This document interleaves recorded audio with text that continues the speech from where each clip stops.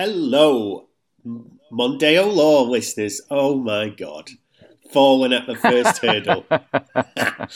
Welcome, people who listen to Barely Legal Comedy Podcast, which is so much more catchier title. Yeah. How are We you? don't get any messages from people trying to find out, what's wrong with the brakes or whatever on the Mondeo, which we occasionally got in the old days. Yeah, well, there was one person who said I was really disappointed because I thought it was about Mondeo, but I gave it a listen and it wasn't All right, bad. so, But and it was like, yeah, well, that's good, really, because imagine like your air brakes, oh God, I'm so a mess. I stopped drinking. I feel like when Samson has his haircut or like Superman's kryptonite, I feel like I should be. you think that's what's happening? Yeah. Yeah, it's like all my power's gone. All my joy of life has gone. I don't know. People don't drink. I mean, in other ways, I've been sleeping better. I've been sleeping like 10 hours a night, but then to do what? To get up and like phone you. I could have done that with the hangover. Yeah. Do you know what I mean? Yeah. Get up and fumble around with headphones or whatever, Yeah, that's what I want. People don't know. It's 25 past 11 now when we're recording this in the morning. We connected at 11:02 and we spent 23 minutes trying to get the sound right, and we failed, probably. Hopefully this sounds, because somebody phoned us last week and said this sounds really poor on the last one or two, which is the whole reason we restarted, was to get the sound better, and we failed at that. But as we've just figured out, when you do a couple of Google searches, all our stuff's a bit old. So, and we're on a MacBook that doesn't work very well with clean feed, apparently. And so this is the best it's ever going to be. Basically, it's Steve Jobs' fault, isn't it, for creating a sort of like market-leading brand that doesn't work with anything else at all, so... Well, and deliberately as well. Do you know what... Exactly. Yeah. This is like a proper rant I have in the house all the time. One of several. Like a remote control for... we've got one TV in one room and one TV in another room, which is probably like the opposite of you, who doesn't believe in television or even have a television. Or rooms. Or rooms, because that as a concept is too restrictive, isn't it? It is putting us. I don't like putting people in boxes. You know what I mean? No, so exactly, exactly. And so tonight, when you all have your tea in the bathroom and loft, because you don't want to sit together either, because that's what the man wants you to do. The nuclear family. That's exactly.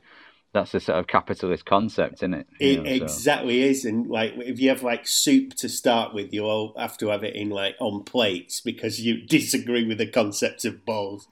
And I refuse to have anything concave in the house. Yeah. Yes. So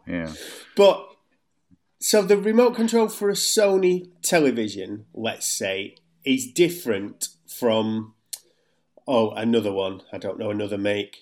God, my brain is so gone. I really need some whiskey. A Toshiba. Yeah, right. They're still a make. Toshiba. You really sound like you're on the phone today. So JVC. Firstly, right, you've bought whichever TV you've bought, and you presumably the things you buy it for are picture quality would be number one, and sound quality number two, and then price, maybe. All those three things are like top. And then they all seem to have smart TVs now. They all have Netflix. They all have Amazon Prime. So why not make the buttons on the remote controls just have it the same? So it's almost like a universal. So if I walk in, if I can't find the Sony clicker, I can use the Toshiba clicker, right? Point one. Point two, when you get on the screen for Netflix and Prime and Hulu and whatever other ones you've got, and even YouTube and all those, why is it not like a universal system? Like, imagine if you got in, like I got in a Citroen, and my clutch is on my left foot, like it should be, and then my brakes next, and then the accelerator's the far right. Well, imagine then if you got in like a Ford, and that was reversed, or you didn't, some were left-hand drive, some were right-hand drive, and then it just makes no sense. Yeah. Make it all the same, because you're not buying... nobody's buying a Toshiba or a Sony and going, oh, do you know what? I really like the interface that they've got when I try and find my menu. Yeah. It's just stupid. Anyway, so that's you're right. I mean, it sounds a little bit like you're arguing for the sort of uniformity that communism would bring. Yes, there, though. I think I am. Eventually, I've worn you down after all these years. Do you know what I saw on TikTok the other day? And this is I'm really interested in this concept. It's called shittification. So have you heard of shittification? No, I already like the sound of it, though. Yes, I absolutely agree with it, and it's something I've been saying for a long time. So shittification is, if you think of YouTube when it first started, 12, 15, whatever many years ago it was, you'd click on YouTube, and then it would play the video you wanted, then it'd play another video you wanted, and they'd all start to connect, and the algorithms would work. Oh, played Talking Heads video. Oh, you might like to listen to the Pixies. You're right, I would. And then maybe 3 or 4 videos down the line, it'd go, here's an advert, and it might be an advert for some new music or something like that. Well, now if I go, click on Talking Heads, it'll give me an advert for M&M's, and then an advert for anything else, garden furniture. Then it'll play the song. If it's more than a 3-minute video, say you're watching some lecture or something, it's 25 minutes long. Midway through the lecture, they'll take you out of that to show you another advert from Amazon or whatever, so if you weren't aware of all these things. Then each time you click on a video, it's another advert. The same with Google. When you used to do Google and you were to go, comedy clubs in Liverpool, and it'd say, oh, there's 2 comedy clubs in Liverpool. Maybe there's 3. And these are them. Whereas now it'll go, you click on Google and it'll go, here's an advert for comedy. Here's an advert for the Comedy Cellar in New York. Do you like comedy? Here's Ricky Gervais' special. And then about 8 down, so you've got all these sponsored adverts. And then about 8 down would be the answer to your question. Because instead of serving the people that used it anymore, it's kind of sold out. And now, corporations are just writing all over it and want you to click on their thing. And that's shittification. It's when something gets really successful that it attracts funding or attracts, advertisements or whatever, and the product stops working. Have you been on Google lately? Do you use Google? Yeah. Well, I do. Whenever the library's closed and I can't search through dusty tomes for the information that I want, and I'm forced to use Google like a common peasant. Yeah. I need a recipe for pleurisy. How to cure it and stuff like that. You could go to Boots and get some. No. I need a witch's warts and a bat's eye. And I need to find out how to forage a cure for polio. That's what I need. I need to go to the library to do it. But I do use Google. Yeah, and I know what you mean. There's more and more just like sponsored content at the top. Isn't there? And then the first one you click on, just pointless. It's bullshit. And that's shittification. It's not very good as a search engine either, because it's like the only. I've read something that basically said the only website on the internet that does what the internet used to do, where you will ask it a question and it will clearly go, oh, this is what you're looking for, and be accurate about that, rather than throwing all sorts of stuff at you that you don't really want, is Reddit. Reddit is the only one that works properly. Yeah. I don't even know if you go into Reddit and say, type in problem with shower hose or something, something random like that, it'll come up with an actual useful response, you know what I mean, of people discussing what you need to do. It's basically like going into a pub and saying, hey everyone, I've got a problem with X, Y, or Z thing at the house, to do with my roof or something. Yeah. And there'll be someone in there who knows the answer to what you want, you know what I mean? And that's what Reddit like. And that's what Google used to be like, and now it's just, you go into the pub and say, I think I need on my roof. And someone goes, oh really, there's a slate roof loose on your roof. How about listening to Burning Down the House by Tom Jones? And it's sort of, no, that's not what I want, Yeah, I totally agree. Reddit, right, I've got Reddit open now. Yeah, Reddit's just like a chat forum, isn't it, I think? It seems to be. Yeah, I used to think it was like a bit of a sort of place that incel people, but no, I think possibly it is that as well. But it's pretty good. Like, I've found loads of useful things on it. It's like a big forum, you know what I mean? And, so I had an issue with my car where the sort of parcel shelf broke, but it's one of these like clicky ones that slides back and forwards. You know what I mean? And like Sayat's response was that, oh, we have to into the garage, you have to replace the entire parcel shelf system. Oh no! Screwed, you know, and it was just dead easy, you know. So right. Well, I wonder if that recording picked up the fact that as I was searching Reddit with one hand, I accidentally muted you on the left hand. So something about your parcel shelf we'll never know. You'll never know whether or not I fixed my parcel shelf using Reddit to help me. But also, I just worry that your microphone's not as good as it normally is because we've adjusted settings. But I'm just so fucking sick of this shit. which is why we started talking about shitification. It just makes no sense that Apple has to not work with all the other things because it's like have you not got enough? No, exactly. Do you know what I mean? What they want is for it's clear enough. They want a monopoly, don't they? They want to make it so that everyone. So that if you have Apple, then I will go. Oh right, well I'll have to go and buy an Apple thing now so that this works. Rather than what we'll do instead is just struggle on with it not being very good. You know? Yes. So. To be fair, that would solve all our problems if you would just go and buy an Apple phone. So is it my fault, is it? Is that what you're saying? No. It's my fault. Where's your phone from?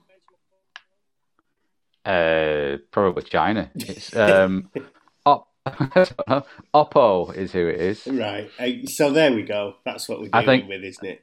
They took the gap in the market left by Huawei. So I assume there is some sort of Chinese military surveillance company or something. I don't know. But hopefully you don't sound big listenership amongst the Chinese Communist Party. What are we going to talk about today? Because just for context, the last couple of days, I suppose, I don't know if the news, but I know that like the online news has been absolutely dominated by what's happening in Gaza. Is it? I don't think that really relates to UK law, does it? Well, it doesn't. Although, in so much that the UK law doesn't govern how Israel and Hamas should conduct their affairs. Yeah. Because that'd be international law as well as Israeli law. But it does have an impact, though. It's interesting how global events can have an impact over here. So, there's been some suggestion that the context of what I'm going to talk about now is that there have been some concerns about there's advice to kids in London that go to like Jewish schools, like to cover the name badge, the badge of the schools up in case they get harassed on the street because of people conflating what the state of Israel are doing with Jewish people in general, which obviously is not right. And as part of that, Suella Braverman, the Home Secretary, has written to chief police officers to remind them of their powers under the Public Order Act and to suggest how they should apply those, which is interesting because obviously policing shouldn't be political, and it's not for the Home Secretary to really tell police officers, chief officers, how to do their job and use their powers because they already know that. No, but we've seen that in the past many times. Like most recently, most obviously, I think when it first seemed to start was 2020, wasn't it, during COVID times, and there was constant government advice that wasn't law. That the police were kind of treating it as, oh, this is what we now must do. When in fact, before there was a coronavirus act, before there was any kind of law, they would. Yeah. So I don't know. It seems confusing. And then I'm sure there's been a couple of other instances again to do with. Do you remember the protester at the King's coronation? Oh yeah. That became a political issue, didn't it? Yeah, that became a political issue when somebody was basically just saying "not my king" or something, and I think somebody was holding up either had a T-shirt on that said "not my king" or had a blank board and a pen. Yes. Do you remember? Yeah. And I think it was Yeah. like a young barrister or something. Yeah, yeah. There was someone who, he was basically told to, he was stopped under Section 5 of the Public Order Act, on the basis that he might he might write something insulting on this Yes. blank piece of paper, which is sort of like a really like low level version of Minority Report, isn't it? Like Yeah, using yeah. Crimes sort of the of future. proactive. Yeah, you're preventing future, but minor crimes because it's only a summary offence, Section 5. So, So I remember that. I'd forgotten about that. yeah, Yeah, that yeah. was. So Yeah. so we're gonna do because I'm guessing you're not pro Braverman in this. That'd be No, no, no. I've not had some sort of weird reverse road to Damascus experience in the last fortnight where I've seen the error of my ways and are now entirely behind Suella and her campaign of I'd love shit. that. But That should be like a season finale. A full paradigm shift where you're suddenly just come like that. Oh my God, I've bought this iPhone. It's amazing and it's changed my life. And you've cut your hair and suddenly the family's eating soup out of bowls. Everything's yeah, different. yeah, yeah. I believe in rooms now we've got tellies, and because of television, I'm able to be exposed to sort of conservative propaganda, and I'm like, oh, I'm going to vote Tory in the next election, I think. It won't make any difference, whatever you vote in where you live, will it? No, Doesn't it? Never does. liberally. Let's not pretend it does for a lot of our listeners. Oh, I'm from No, Liverpool. I'm going to vote as we've Labour. discussed, Of as we've course you are. discussed before, I live in a swing seat. I live in a marginal seat, so I can make a difference if I want. I think so. Yeah. But then I vote Labour every other time, and it doesn't make any difference. So maybe I won't be making any difference at all. Yeah, maybe not. Maybe not. Right, go on then. What's she done now? Anyway, so she wrote a letter so 2 days ago, the 10th of October, she wrote a letter which starts, so it's addressed to the Chief Constables of England and Wales and copied to the Police and Crime Commissioners of England and Wales. So obviously, just do you understand what the Police and Crime Commissioners are? So No, who are they? Right, so they're sort of like they're the sort of political leaders of a police force. In the old days, there used to be police authorities that effectively governed the police force. So like a police force is like the head officer is the chief constable. Yeah. Well, there was like the police authority that oversaw the governance of the police. So they weren't involved in the day-to-day policing work because that was a police officer's job.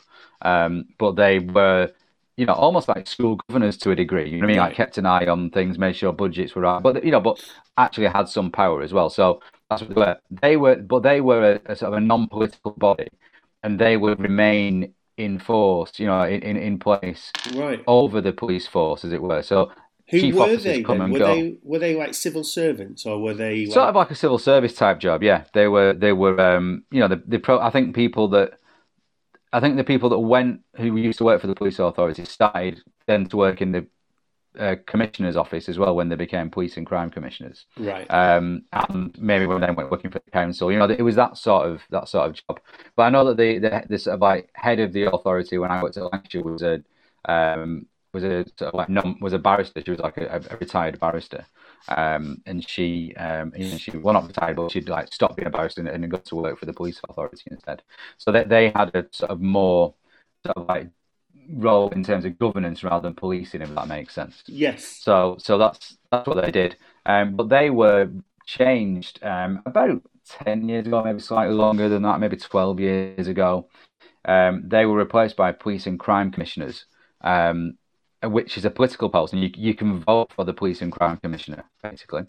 And so right. So does that make it more like, say, the mayor of London, or more like an American police chief, yes, sheriff's office? Sort of like the mayor of London. So in the sort of metropolitan mayoral areas, the mayor is the PCC as well.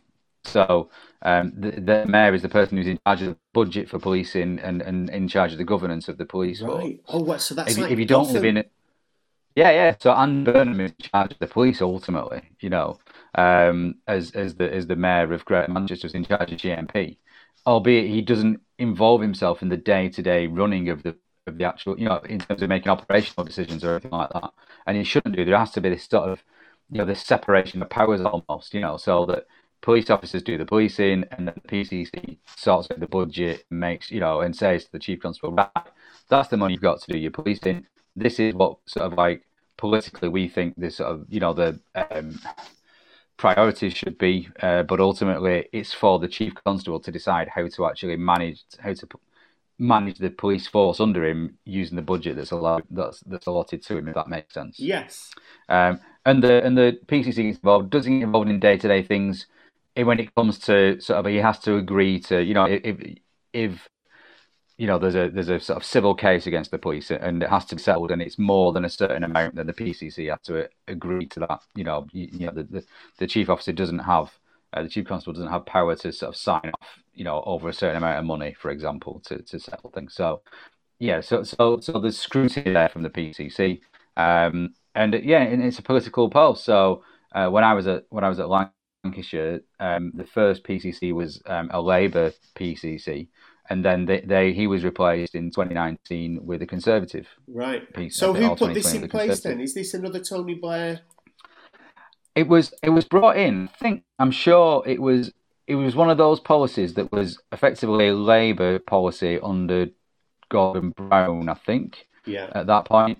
But I think it was enacted by the Conservatives or by the coalition government, because it was one of those that sort of lots of work had gone on to bring it in, and it was then, it was continued once the coalition government got in place. So I think it was brought in under the coalition government, I seem to recall. Yeah.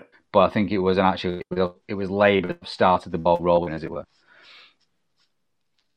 What was that really great at the time, and everybody loved him? Lib Dem politician who basically affected the polls so much that he was able to form a coalition government. Who was it? Nick Clegg. Clegg, that's right. Because can you remember they had those sort of leaders debates, didn't they, before the election in 2010? Yes. When they had Gordon Brown on and Nick Clegg and David Cameron, all sort of having chats. And I was like they do in the American presidential elections. Yes. That was the first time we'd done that then. And basically Gordon Brown, he sort of said, the only thing he said over and over again was like, well, I agree with Nick. Yes. It was like, I think that he must have foreseen that Labour weren't going to get enough of a majority to form a government on their own. And I think he was trying to, at that point, forge an alliance with Nick Clegg, with the Lib Dems to create a coalition. Because ultimately the Lib Dems could have gone either way, couldn't they? They could have formed a coalition with either Labour or the Conservatives, and everyone assumed they were going to go with Labour because politically they probably they were seen to be closer to Labour than the Conservatives. But they went with the Tories. I think basically Cameron offered Clegg a deal, a vote on proportional representation, and that's what swung it for him. And then he didn't get a vote on proportional representation. He got a vote on some sort of alternate vote system, which was just crap and nobody wanted it. Yeah. And then set the, and that was that. That was the PR debate done. No one's ever going to have that vote again now for at least another generation. Yeah. So good work, Nick Clegg. Yeah. Yeah. I mean, it was like not foreseeable, was it, that the Tories would sort of stiff him. I remember exactly. Yeah. There's a brilliant. You will never have seen it, but if you've not seen it, there's a great Danish drama that's subtitled called Borgen. It's so good, and I've heard of it. Oh, it's so great. I quite like a bit of Scandi noir stuff. Yes, it's all right. Yeah. You'd like this because firstly, it's not easy because it's in Danish, and then secondly, it's like. It's just pure politics, and I also liked it because 2 or 3 of the people that are like the main characters appear in Game of Thrones as well. So it's kind of like really odd because you go, oh wow, they're Danish, and I didn't know that they were Danish. They're just such good actors. Well, they're so good with language. But Borgen's really good. Just to try and bring it back a bit to. Yeah. Oh, yeah. To popular things. To popular culture. That's as near as we can get. We're trying to bring you into something popular. Hey, there's a Scandi drama from about 13 years ago. What's it about? Oh, it's about a woman in politics who has to compromise. Oh, great. How do you watch it? I don't know. You probably have to send off for video cassettes. Yeah. You have to send off, and they'll send you the paper copies of the script, and you have to act it out yourself at home with your family. Yes, and the help of puppets that you've made from wool that you've gathered from your own goats. You keep in the backyard, not chained up. Don't agree with that. No, not at all. So free range goats. What's Suella done then? So she's written this letter, obviously, to the Chief Constables of England and Wales and copied into the PCCs. And it starts, "Dear all," which is, a nice sort of like breezy start. You'll be aware of it in order to I discussed the barbaric terrorist attacks we've seen committed against Israel in recent days. So she's setting the stall as to what this is about, and then goes on to effectively say, so she gives the context as to why she's writing, and then she goes on to say that I encourage all chief officers to ensure that any protests which could exacerbate community tensions by way of offensive placards, chants, or behaviours that could be construed as incitement or harassment have a strong police presence to ensure perpetrators are appropriately dealt with. So she's trying to put pressure on them, to basically, to stamp down on any sort of protest, and which is interesting. So like she says. Specifically, hold on, let me just find it. I made a note of it. She said, of course, it's not just explicit pro-Hamas symbols. So she starts off talking about Hamas. Right. Okay, so Hamas are the organisation that sort of run Gaza. They're a proscribed terrorist organisation, so it's unlawful to be a member of Hamas, for example, in this country. Yeah. And showing sort of like pro-Hamas symbols would be an offence, So that's not controversial. But what she does say, she said, it's not just explicit pro-Hamas symbols and chants that are a cause for concern.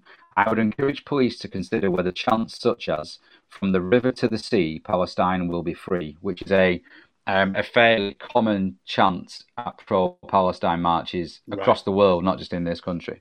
And she says that should be understood as an expression of Israel erased from the world, and whether its use in certain contexts may amount to a racially aggravated Section 5 public order offence.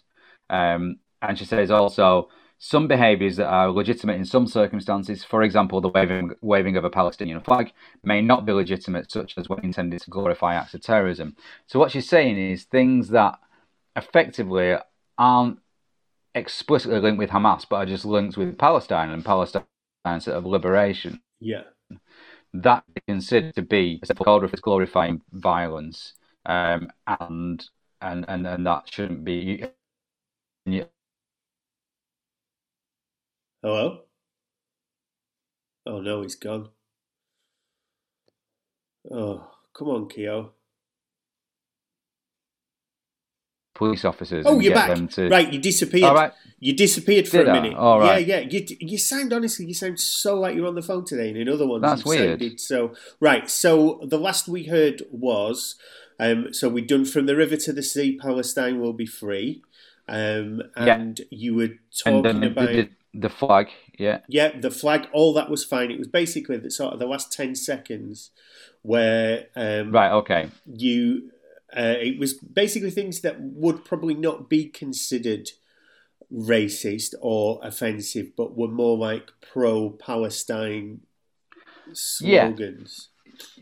Yeah. So what she sort of said is that things that. Waving a Palestinian flag, things that aren't of themselves, that can all be seen as probably pro-Palestine, about symbols of Palestinian liberation, or so for instance, just that the existence, a Palestinian flag. just that Palestine exists is, that's sort of, that's what she's talking about, and she's trying to put pressure on chief officers of police to view those in the current climate as being. Similar to she mentions swastikas and so on in her letter. So it's like she's equating Palestinian flag and this chant of effectively Palestine will be free with hate speech. You know what I mean? So which she can't make it out. Like Adam Wagner, the human rights barrister, is quite sort of quite big on Twitter. He says that the "from the river to the sea" phrase is ambiguous, and it's hotly contested what it actually means. and people disagree about that, reasonably so. That what does it actually mean? She's taken like the worst possible interpretation of it. Either this means that the state of Israel should be wiped out,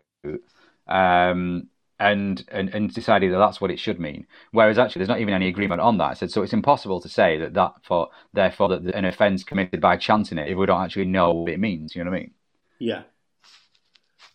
This seems very big with them, the public order control, doesn't it? Because there's also been, we've done episodes on the right to protest, and just the fact that you might cause someone a little bit of upset now means that you can be arrested if it could potentially upset someone who disagrees with you. Did that ever come in? Yeah. So is that law now? Oh no, you've gone again. Oh, this is a nightmare. Well, yeah. So the public order legislation has been changed. So So the public actually changes to mean that they have more powers now.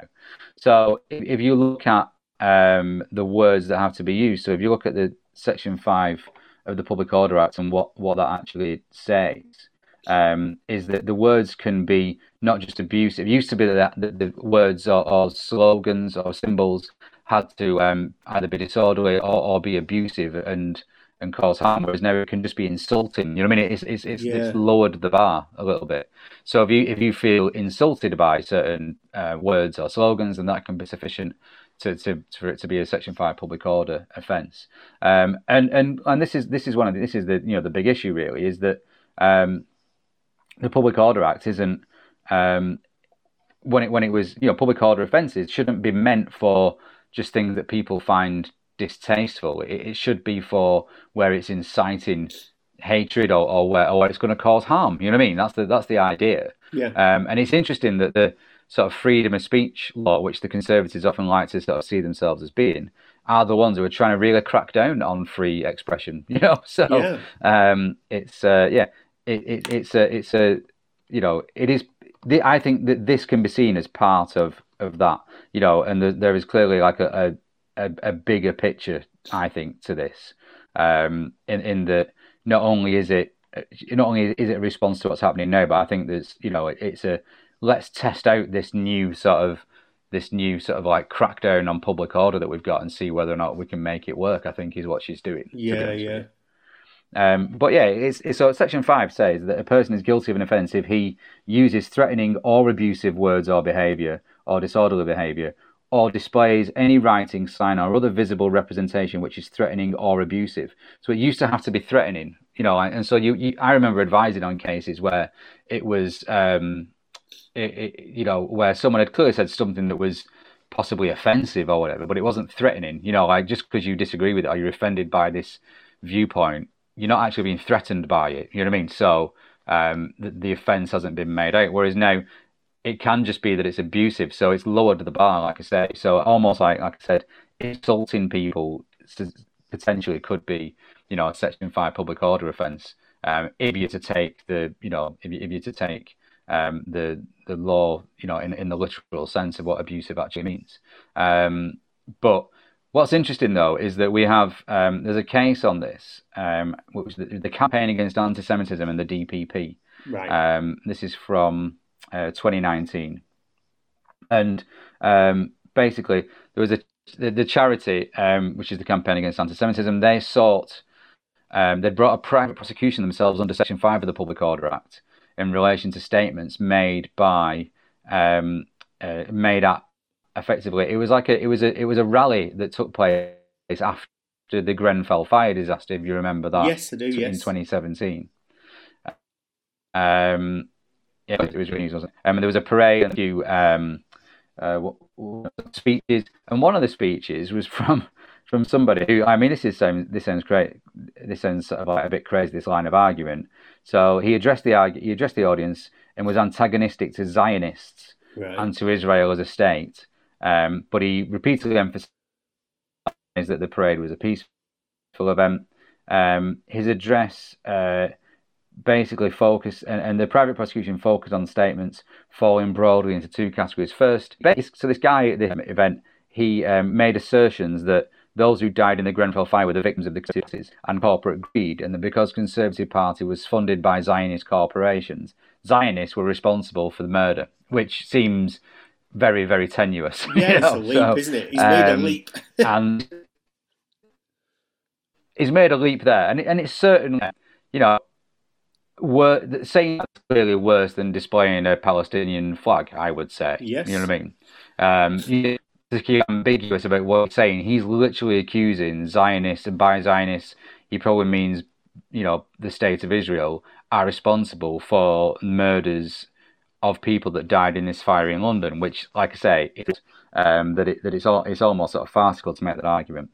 And he also claimed that Zionists were responsible for murdering British soldiers in a 1946 hotel bombing, and that by agreeing with the killings, rabbis on the British Board of Deputies had blood on their hands. So he's saying things that were really, really sort of like offensive to the point of probably moving more towards hate speech. You know what I mean? Yeah. And certainly beyond chanting from the river to the sea, or from the desert, or from the land to the sea, Palestine will be free, or from displaying the Palestinian flag. And yet, what happened in that case is the DPP took over the prosecution. So it was a private prosecution. The DPP has the power to effectively take over private prosecutions when it's in the public interest to do so, so that effectively the courts aren't just sort of clogged up with private prosecutions. You know what I mean? So, and the DPP, what had done here, had taken over this private prosecution, had looked at the evidence, and concluded that the evidential sufficiency stage of the two-stage full cold test. So the full cold test, I think I might have mentioned this before, but the CPS, in order to bring a prosecution, have to be satisfied of two things. First of all, that there is a reasonable prospect of success, so that the evidence is such that the offence is made out on a prima facie level, and also that it's in the public interest to bring the prosecution. So in this case, the DPP took over the prosecution, looked at the evidence, and decided that the evidential part of it, so that hadn't been passed. So they decided that it wasn't there wasn't a reasonable prospect of success because and that the prosecution was more likely than not to fail because the statements were not abusive within the meaning of Section 5. So even those statements, which directly blame Zionists for killing people in the Grenfell Tower fire, that wasn't deemed to be sufficient for Section 5. So I don't see how Suella Braverman's letter can be seen as anything other than just political sort of grandstanding by her, because ultimately the police chief officers know what the powers are. They know what they can and can't do. They, if they go beyond what their powers are, they get tested in court. And as we've already found, there is a court precedence that shows the DPP believes that something far worse than pro-Palestinian protests aren't sufficient for Section 5 public order offences to be made out. So it's a ludicrous letter that she's sent to chief officers, and something that all it's going to do is just inflame things again, because people who have pro-Palestinian views will see this as being an attempt to sort of to silence them, and that will just make them louder. So I just don't see how it's helpful, other than possibly to Suella Braverman. I think it's her doing whatever the equivalent of virtue signalling is, whatever that is that you do, because it's not virtue that you're signalling if you're Suella Braverman, it's whatever the opposite of virtue is. So it's funny how these two things always what you would term the extreme left and right. Yeah.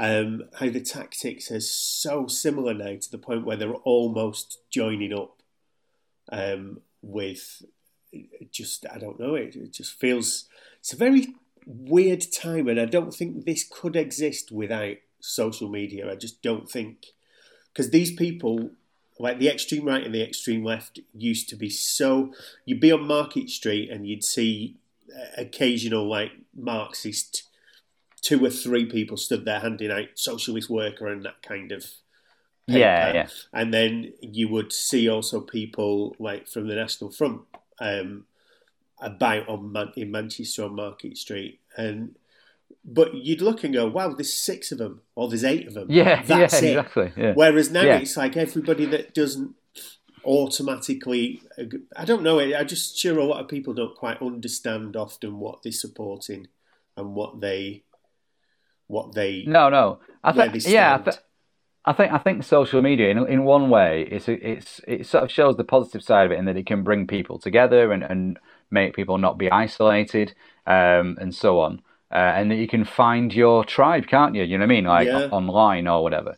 But it does also mean that that applies to nutters who are able to find each other and support each other and create effectively a louder voice and a bigger platform for their views. And I think that modern politics, that it sort of plays into that. It's all lots of it's just performative. You know, I'm convinced that like she says at the end of the letter, ensuring that there are heavy criminal consequences for any perpetrators is the best way to deter future offending and ensure the confidence and safety of our Jewish communities. Like, heavy criminal consequences. Section 5 public order basically is a level 3 fine. That's it. You know, so it's not going to be heavy criminal consequences. The idea that severe punishments actually is the best way to deter future offending is clearly wrong on any study that you look at it. It's incorrect. It's been proven time and time again. She's a barrister. She should know these things. Is she a barrister, Suella Braverman? Yeah, she was the Attorney General. She's Suella Braverman KC. Oh my God, I didn't know that. I knew about Keir Starmer. Yeah, no, she's not a KC from practice. I think she was in practice for a while. But yeah, she was a barrister before she became a politician. She became a KC automatically on becoming Attorney General, and it's like an honorary title, and she's kept it. She signed this letter, the Right Honourable Suella Braverman KC MP. Yeah. Yes, so. I remember when she was made Attorney General, and there was a lot of consternation, wasn't there? Right, 4 years ago, let's say, when just by the fact that she wasn't actually qualified to be Attorney General, she didn't have the requisite legal expertise, and she was making basic errors often. Yeah, she basically wasn't sufficiently. She's not. Not a good enough lawyer, basically. Yeah. So, I wonder if was she a what was I'm trying to look now. The previous ones are. Go on, sorry, carry on. If I could stand as a local Tory candidate for a laugh and just become not Attorney General, but maybe like, I don't know, head of the DPP or something, just because I've got a 30-year-old law degree that was useless effectively, but all I'd have to repeat is the phrase common sense. We just need common sense and families and common sense. Common sense, families, hard-working people. That's what you need to talk to. That's the biggest irony of all, the fact that they would conflate themselves as hard-working people. Yeah. Back to basics, common sense. Back to basics, Boardman. That could be Boardman. Yeah, that's who you could be. Yeah. Right, let's leave it there because I hope your sound has been okay. That was really good. If we can hear it, hopefully we can. If the sound's all right, yeah, exactly. Oh, it's such a nightmare. We just have a nightmare all the time. And each time I'm going to start drinking. I'm going to go to I've got a gig tonight, or else I've just got to say. Have you? Where are you tonight? Liverpool, hot water. Oh, nice. So that'll be good. I was going to go to London because I've been waiting for the last 3 or 4 years. So it was going to be really easy to get to London. I was going to be able to do it in under 2 hours from Manchester to Piccadilly. But on the old high-speed train. I was going to hop on it. But anyway, it's no good. Instead of taking under 2 hours, it's still going to take 2 hours, 20 minutes. Which, no point, is there? What a waste of my time. That 20 minutes is the reason that you go into London, isn't it? You know what I mean? If you can't have that extra 20 minutes, there's no point. Because a typical set length is 20 minutes, which would basically mean that with HS2, I would be almost not having to do a gig. I could just get on another train home, as long as it was between 7 and 10 past 9. And I'd spent 300 quid on a ticket. So it's very annoying. So right, let's leave it. So you've got to go to Liverpool instead. So I've got to go to Liverpool instead, which is a car ride away.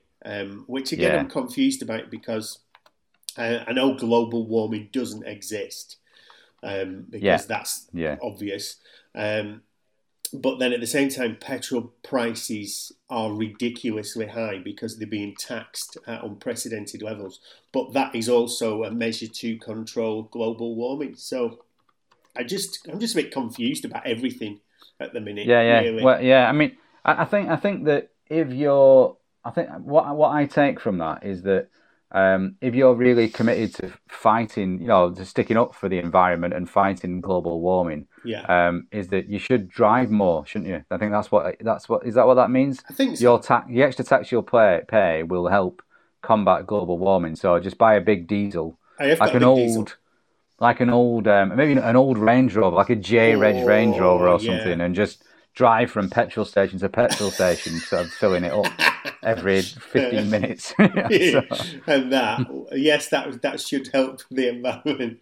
Yeah, because of all the extra tax that you're paying. Yeah, it seems everything is fucked, and I just feel like I don't want a part of anything anymore. It feels like I just want to be absolutely left alone. I never watch normal telly anymore. I now no longer go on Twitter since it changed to X. It was bad enough before, but now I don't go on that. I like TikTok, and I watch Poldark on Netflix, and that's it. And I feed the birds, of which there's been loads this week, because this is the week a lot of them come back from Africa. Oh, nice. Which again, I'm very confused about, because obviously I know immigration's bad. Well, yeah, I mean, are they coming over and taking like the berries of like proper British birds? You know what I mean? Is that what's going on? Well, there? They would be, but apparently, the government ordered all the hedgerows be cleared of berries this week. Well, that's it. Yeah. Chops all the hedgerows, get rid of all those nests. From, So, which is good for the environment because it creates more fields to grow crops. Yeah, exactly. Right. Anyway, let's go, because I've got to go to the office. There's no way I'm not drinking tonight. I'm so sick of it. It's rubbish. Right. Bye, everybody. Yeah. Bye.